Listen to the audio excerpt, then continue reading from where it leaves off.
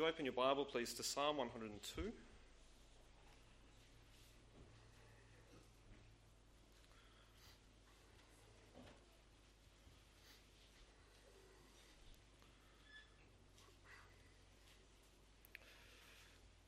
And let's open in prayer. Father, we do thank you for your word.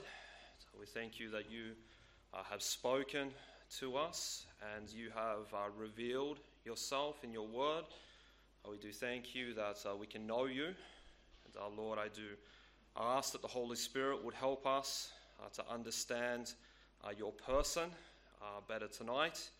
And Lord, may we be struck and captivated by the wonder of your person. And please grant to us the grace not only to hear your word, but to apply your word too. We ask this in Jesus' name. Amen.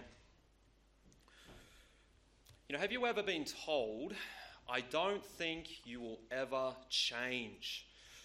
You're in a heated discussion and things aren't going well. Resolutions look highly unlikely. And then the bomb is dropped. You will never change.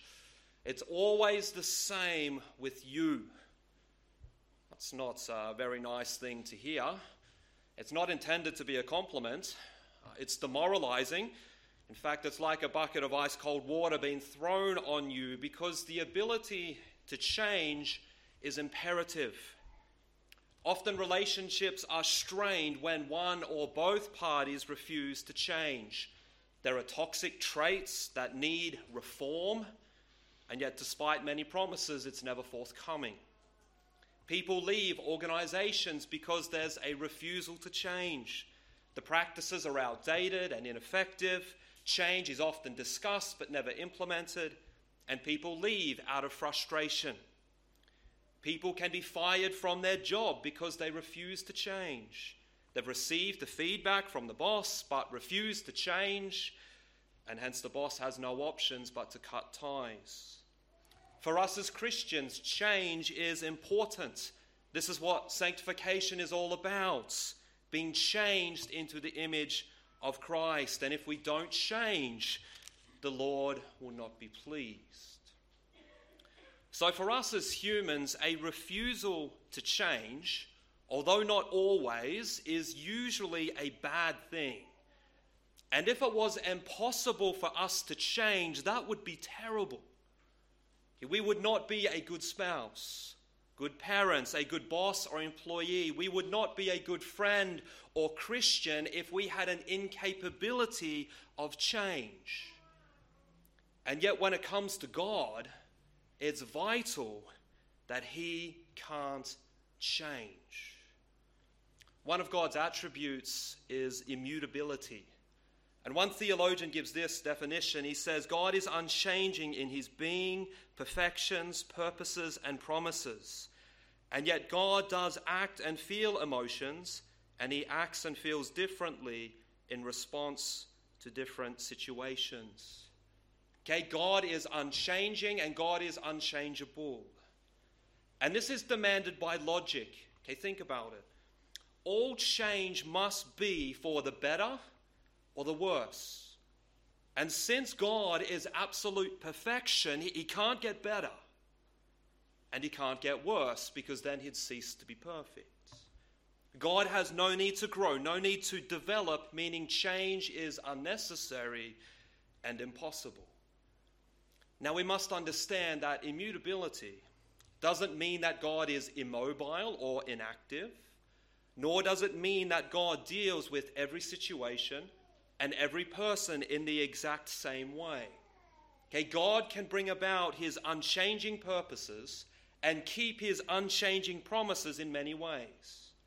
He can deal with similar situations differently and not contradict his immutability.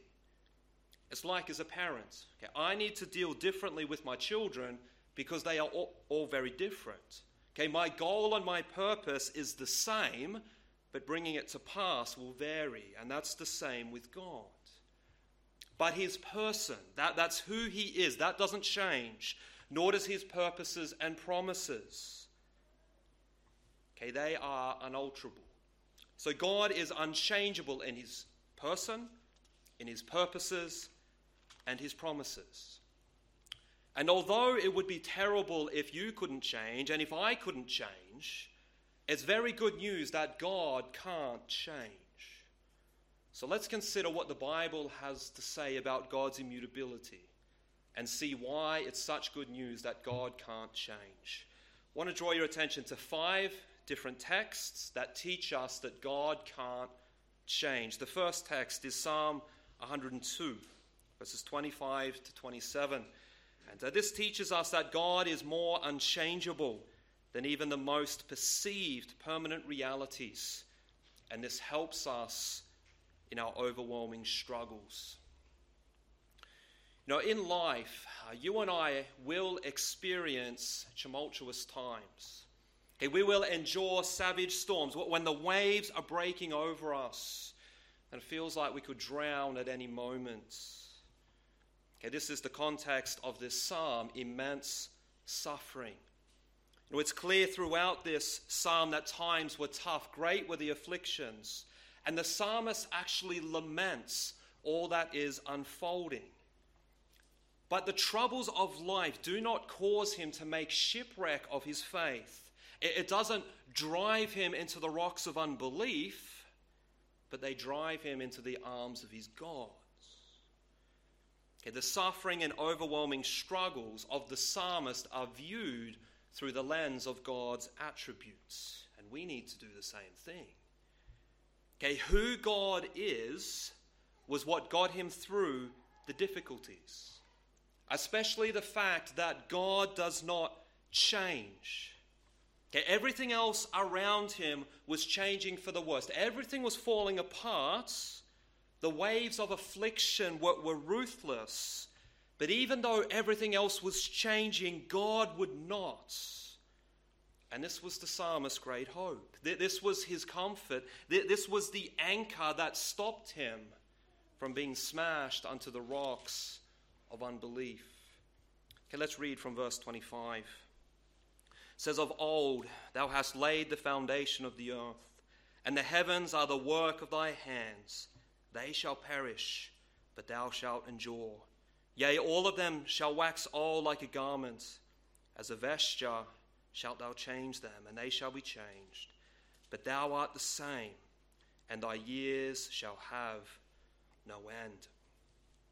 Now the psalmist here confirms that he believes that God created the heaven and the earth. And he refers to creation as the work of God's hand. Okay, he was personally involved. God is personally responsible for all creation. And this reveals both the power and the control of God, which is comforting. But the primary focus of the psalmist is the unchanging nature of God. And what he does here is he uses creation to illustrate it. And the poetic point is this: okay, even something that you and I would regard as unchanging, such as the foundations of the earth, even they shall perish. Okay, all creation is like an old shirt. Okay, do you have some old clothes at home and they don't come out too often? Probably stored in the bottom drawer somewhere. They come out when you paint. Got some holes in them. They've seen better days. They probably need to be chucked in the bin very soon. That's the idea. Okay, clothing has a very limited use-by date, and that is what the universe is like compared to God. It's like a garment that's getting old. Like clothes, needs to be changed. Okay, everything around us is changing, and it will be changed except one thing, and that is God. Notice verse 27, "But thou art the same." The Lord doesn't grow old. He doesn't grow weak or tired. He doesn't deteriorate like that garment. Okay, everything else changes. Everything else eventually wears out, but not God. He has always been the same, and he always will be the same. He does not change. And this was the unshakable conviction that comforted and strengthened the psalmist as he experienced intense suffering and turmoil. Okay, everything had been turned upside down and inside out, and yet God is still the same. And my friend, in our lives, everything can change. And sometimes it can change very quickly. But our God can never change. And that is the giant rock that we can anchor to in the trials and tribulations of life. All may change, but Jesus never. Okay, this text is used in Hebrews chapter 1 to speak of Jesus. Okay, our God, he never changes. No matter what happens in this world, it's quite unstable at the moment. No matter what happens in your life, our God never changes. Okay, this is one certainty in the uncertainty of life.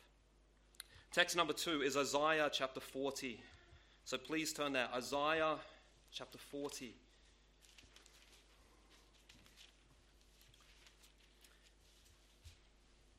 And this is about the comfort and strength brought by the unchanging word of God.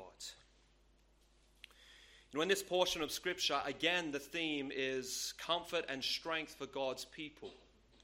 And two sources of comfort and strength are presented in this text. One being who God is. Okay, in verse 9, there's an exhortation, behold your God. Okay, and then the greatness of God is in the spotlight. But before that, the first source of comfort and strength is God's words. And this is spoken of in verses 6 to 8, which says, the voice said, cry. And he said, what shall I cry? All flesh is grass, and all the goodliness thereof is as the flower of the field. The grass withereth, the flower fadeth, because the Spirit of the Lord bloweth upon it. Surely the people is grass. The grass withereth, the flower fadeth, but the word of our God shall stand forever. Okay, this is speaking of the unchanging nature of God's words. And this is an obvious necessity that comes out of his unchanging person. It would be contradictory if God was immutable in his person, but his word changed. And what the writer does to illustrate the dependability and the durability of God's word is to compare it to mankind. Being an agricultural society, an illustration of grass and flowers was one that resonated with the audience. And in verse 6, it's not speaking about our physicality. It's not saying we are like the grass and the flower physically.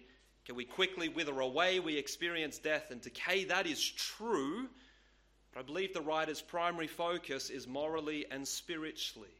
It's focusing on our unreliability.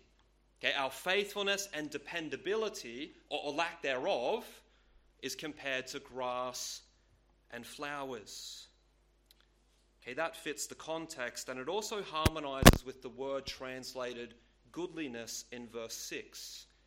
Okay, this is the Hebrew word hesed, and it's covenantal language, and it often speaks of covenantal love, but that doesn't fit this context.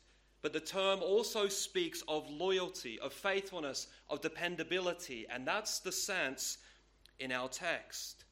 So in this way, man is like grass and flowers. And Isaiah has in mind that the luscious and dense grass on the hills after the winter rain. It looks incredible. But very quickly the grass dies off, especially after the hot winds, and the hills are left barren and brown. And the image of flowers is one we're familiar with. They look beautiful, but they quickly die off. And this illustrates how frail and weak mankind is and how often we lack dependability. But that's not the case with God. Okay, the grass will wither, the flower will fade, but God's word will never wither. Okay, it won't fade, it will endure, it won't change, it's perfectly dependable. God's word is unchanging and permanent. Everything that God has said about himself, all of his purposes, all of his promises, none of them have changed. Okay, all of the doctrines, all of the theology that God has spoken in the Bible, these are all unchanging. God's word is perfectly dependable. His promises infallible. And nothing that he has said will change. Have you ever been bitterly disappointed because someone has not done what they said they would? A promise was made but not kept. An assurance was given but it meant nothing. Someone said, I will always be there for you, but they weren't. Often, we're the victim of unreliable words. But that's never been the case with our God, and it never will be. His word is perfectly permanent and dependable. Okay, there are very few things in this world that don't change, but our Bible is one of them. Praise God that his word is dependable. And my friend, this is why we can build our life on the word of God. This is why we can find comfort and strength from it. God's word is unchanging. Text number 3 is Malachi chapter 3, please. This is probably the most famous portion of Scripture when it comes to the immutability of God. Malachi chapter 3, last book of the Old Testament. And what we see here is that man's unfaithfulness doesn't change God or annul his purposes. Okay, the context of this text is a people who needed to return to the Lord. Okay, they were unfaithful, they were wicked, and hence verse 7 issues the call, return to the Lord. But another central theme of the book of Malachi is that the people were questioning and doubting God. We see in verse 2 of the first chapter, they ask, how have you loved us? Okay, they were doubting God's love. In verse 13 of chapter 1, they were complaining about the sacrifices. They were over it. Lord, this is burdensome. It's pointless. Why do we have to do this? And then verse 17 of chapter 2 says, they wearied the Lord with their words. And it mentions that they were questioning God's justice and fairness. Okay, they believed that God had changed. So all kinds of charges were being laid against the Lord. That's the context of the verses that I'd like to consider. Okay, Malachi 3, reading from verse 6, says, for I am the Lord, I change not. Therefore ye sons of Jacob are not consumed. Even from the days of your fathers ye are gone away from mine ordinances, and have not kept them. Return unto me, and I will return unto you, saith the Lord of hosts. But ye said, wherein shall we return? Okay, here's the sense. The Lord is answering these arrows of accusation that have been fired at him. Okay, that they accuse him of changing, that they accuse the Lord of being unfaithful, of not loving them. But he assures them that he has not, and he does not change. He says, I am the Lord. This is his covenant name. So he's calling his covenant with Israel into focus. And he says, I change not. The sense of the Hebrew verb is, I have not changed and I do not change. Okay, and here's the proof. Israel, here's the proof. You have not been consumed. God's people had been incredibly unfaithful. They had been so wicked. We read of it in verse 7, and yet the Lord had not destroyed them. Have you ever thought about that? The Lord didn't give up on Israel. And that's because he does not change. He will keep his covenants. Okay, his immutability ensures that his promises will be kept. And he assures the people, it's like, guys, if I'm the kind of God that you think I am, you wouldn't exist. Okay, if I had have changed like you were saying, I would have wiped you out.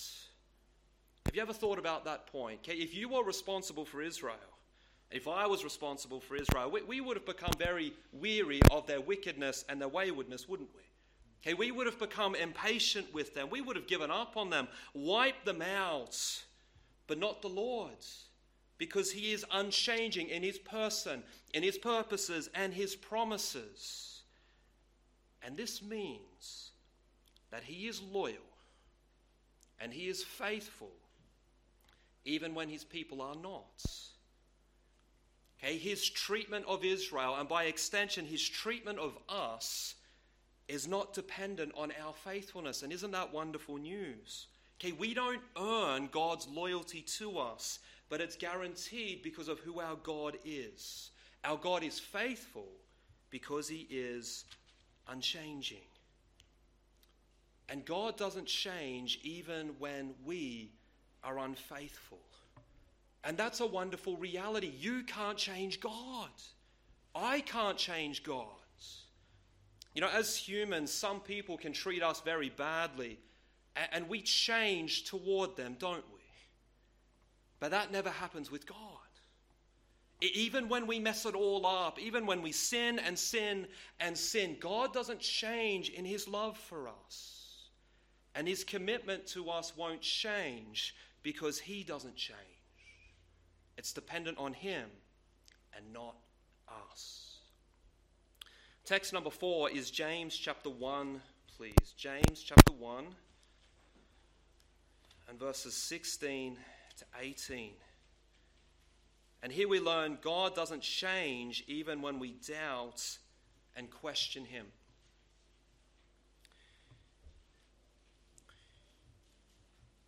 Has there ever been a time in your life when you were so low, things were so difficult, the suffering so great, that you began to have doubts about God? Okay, this is the situation that the believers that James wrote to were facing.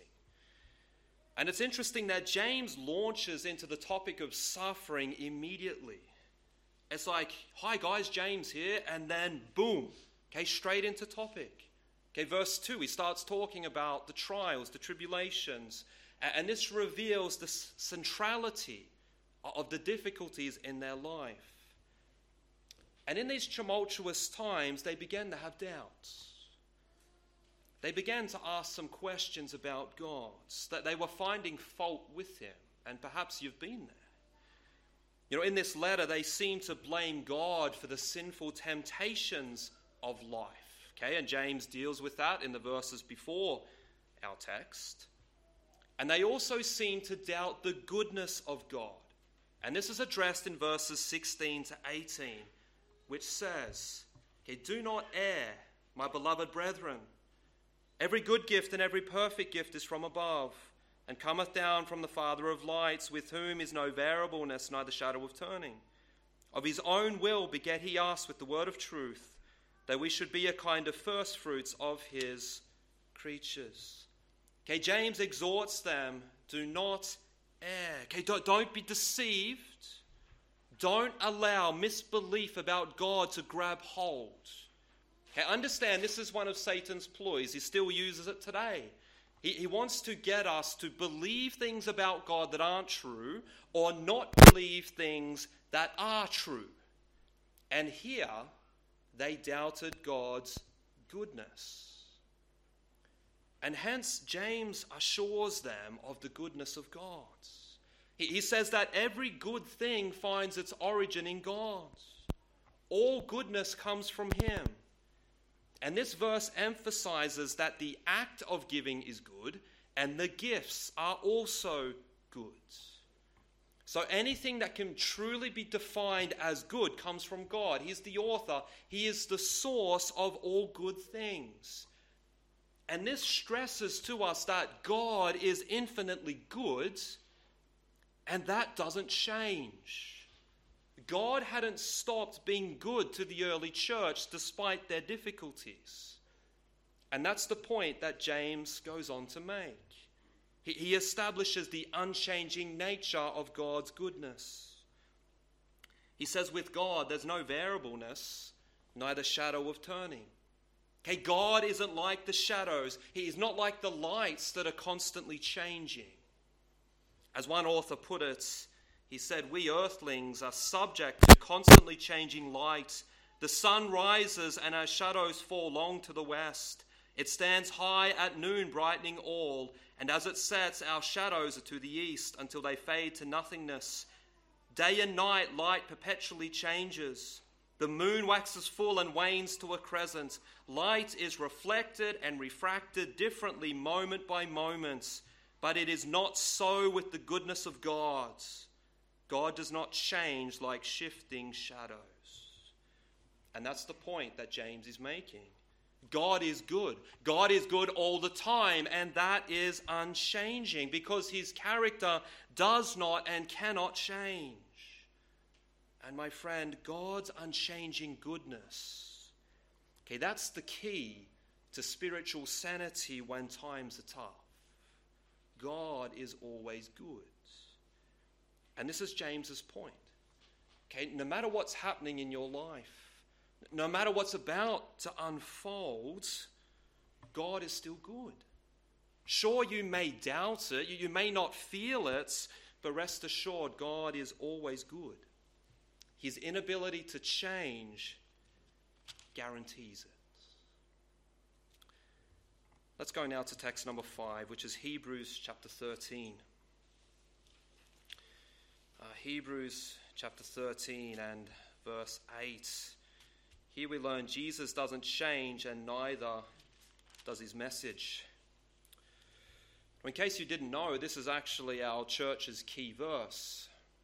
And it's a clear and indisputable declaration. It says, Jesus Christ, the same yesterday and today and forever.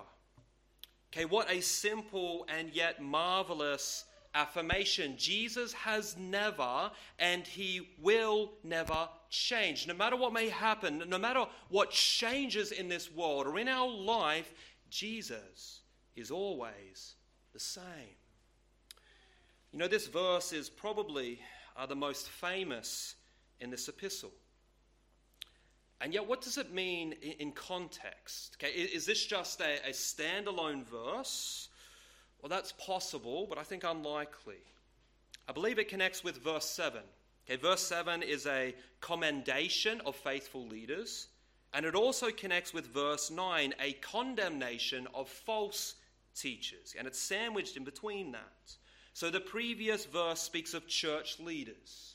It speaks of the need to respect and honor those who care for you spiritually. Verse 9 is a warning about false teachers and of the danger of being swept away by strange doctrine. So the sense of verse 8 seems to be that Jesus is unchanging, meaning his word, his message hasn't changed. So don't forsake the message that has been faithfully preached to you.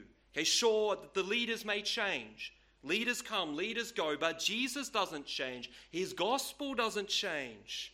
So don't go pursuing other doctrine. Don't go pursuing falsehood. Hold fast to Jesus' word. Hold fast to the gospel because that doesn't change. And since Jesus is the same, that means the Christian faith is the same, so don't go pursuing other things.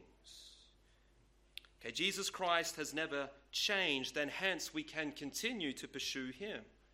We can build our life on him. He's unchanging. We can live for him. We can love him just like the generations that have gone before us because he is unchanging. So the Bible is very clear that God can't change. Everything else changes, but God never does. And again, this reminds us that God is so unlike us. Because if we couldn't change, that wouldn't be a positive. But since God is perfect, his immutability is an incredible reality. And one that ought to make a difference in our lives. And here are 5 practical ways that this should change and govern our lives. Number 1.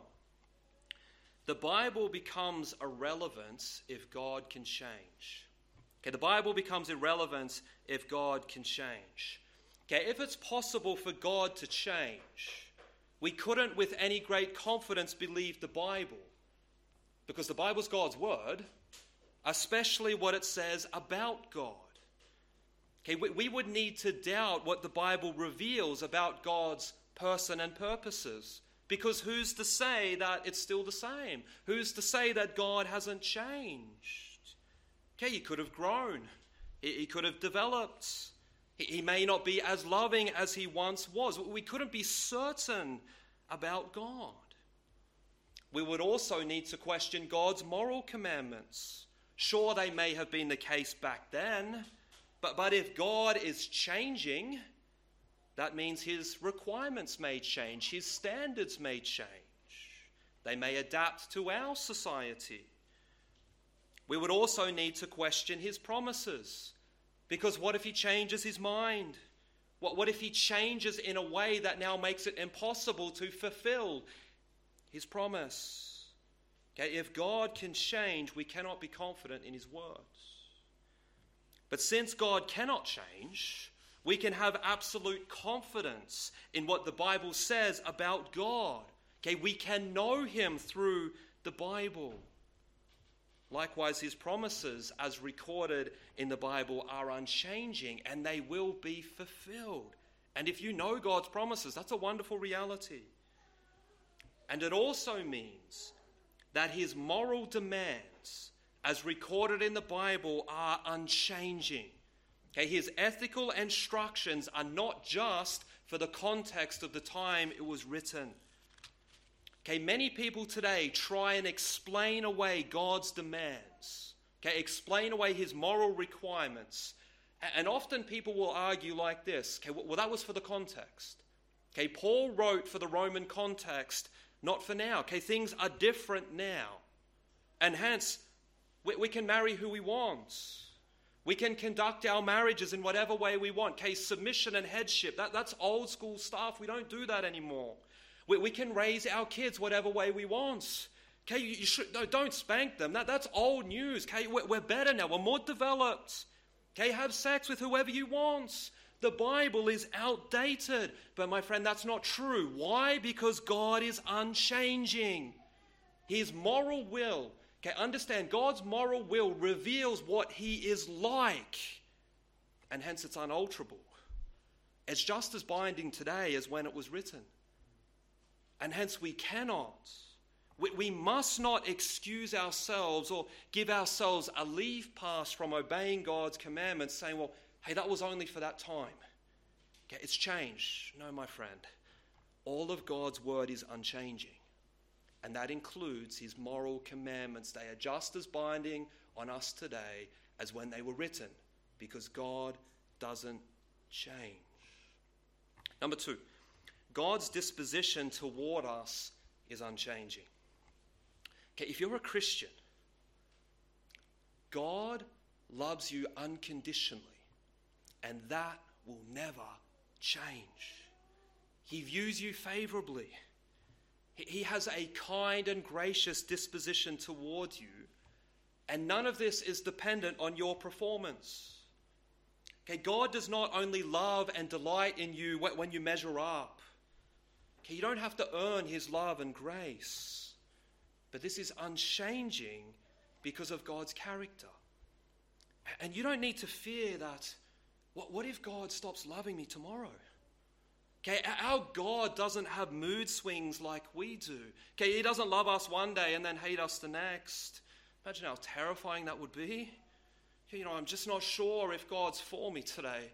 Okay, I don't know if God loves me today. He did yesterday, but I'm not sure about today. But we never have to worry about that, because he is settled and is unchanging in his delight and love toward us. He loves us now, and he will love us forever. Number 3, God cannot be manipulated. Okay, since God is unchanging, that means he cannot be manipulated by anybody. No one can force his hand. Nobody can make him do something that he doesn't want to do. So this ensures his sovereignty. Okay, and this is a great comfort for us. Satan, he cannot manipulate God. He cannot force him to revoke a promise or change his plans. Okay, Satan cannot hold a gun to God's head and make him change or make his purposes change. Okay, every person can be manipulated. We can all be threatened. We can all be blackmailed, but that can never happen with God. Nobody can do that, and that is an incredible comfort. But we too need to remember that we can't manipulate God. Okay, Lord, I will do this for you if you do this for me. Okay, I'll serve you in this ministry if you give me a husband or wife. I will give you lots of money if you get me this high-paying job. I'll stop this sin if you bless me in this way. Okay, we need to be careful that we don't resort to blackmailing God in our prayers. Okay, you scratch my back and I scratch yours. That's not how it works with God. God's the king. We're the servants. Okay, that's the relationship. We can't manipulate God. Okay, he can't be manipulated because he doesn't change. Number 4, God is unchanging even when everything else is changing. It's interesting that in context, a lot of the teaching on God's inability to change is suffering. And if this is your situation, remember that no matter how dark it may be, no matter how intense the pain, no matter how much things have changed, God has not. He's still the same. He's still good. He's still in control. His purposes are being brought to pass, even though it may not feel like it. He still loves you. That hasn't changed. And when we endure the trials and troubles of life, we need to know and we need to remember who our God is and believe what the Bible says to be true. Okay, this is what we need to be anchored to in the storms of life. And we can because our God cannot change. And number 5, God's plan of salvation is unchanging. You know, in the Bible, God says that we're all created by him, and yet we rebelled against him. We sinned, and when we sinned, we became his enemies. Okay, there's hostility between God and man. But God had a plan. And he sent his son, the Lord Jesus Christ, to this world. Jesus took on humanity, became fully man, fully God, one person. And he lived that perfect life that we never could. Not once did he sin. Fulfilled God's law perfectly. And he went to the cross. And there at the cross, he took our sin upon himself. He was punished in our place as if he was the sinner, despite never sinning. Okay, he died, which was the penalty for our sin. He was buried, okay, but he rose again. And now salvation is possible. Okay, if you repent of your sin and you place your faith and trust in Jesus Christ as your Savior, you will be saved. That's God's plan. You can be forgiven. You can be made right with God. The relationship can be restored. You can go to heaven, but only through Jesus Christ. This is God's unchanging plan of salvation. There's only one plan, and it will never change. And we need to come to God on the basis of his plan, for there is no other way. So, my friend, our God cannot change. And that is very good news. As the songwriter said, always the same. Oh, praise his name. Jesus never changes. He is always the same. Praise the Lord that our God never changes. Amen. Let's pray. Father, we do thank you and praise you for who you are. And our Lord, we are so grateful that you can't change. We know we can be so fickle. And, you know, our dependability is like the grass. It's like the flower. And yet you're not like that. And we are so thankful and grateful for who you are. And our Lord, like we considered this morning, may who you are not just be, an intellectual thing for us, but may it thrill us and may it change how we live our lives. We ask this in Jesus' name and for Jesus' sake. Amen. I'd like to invite Jason to lead us in the singing of the final hymn.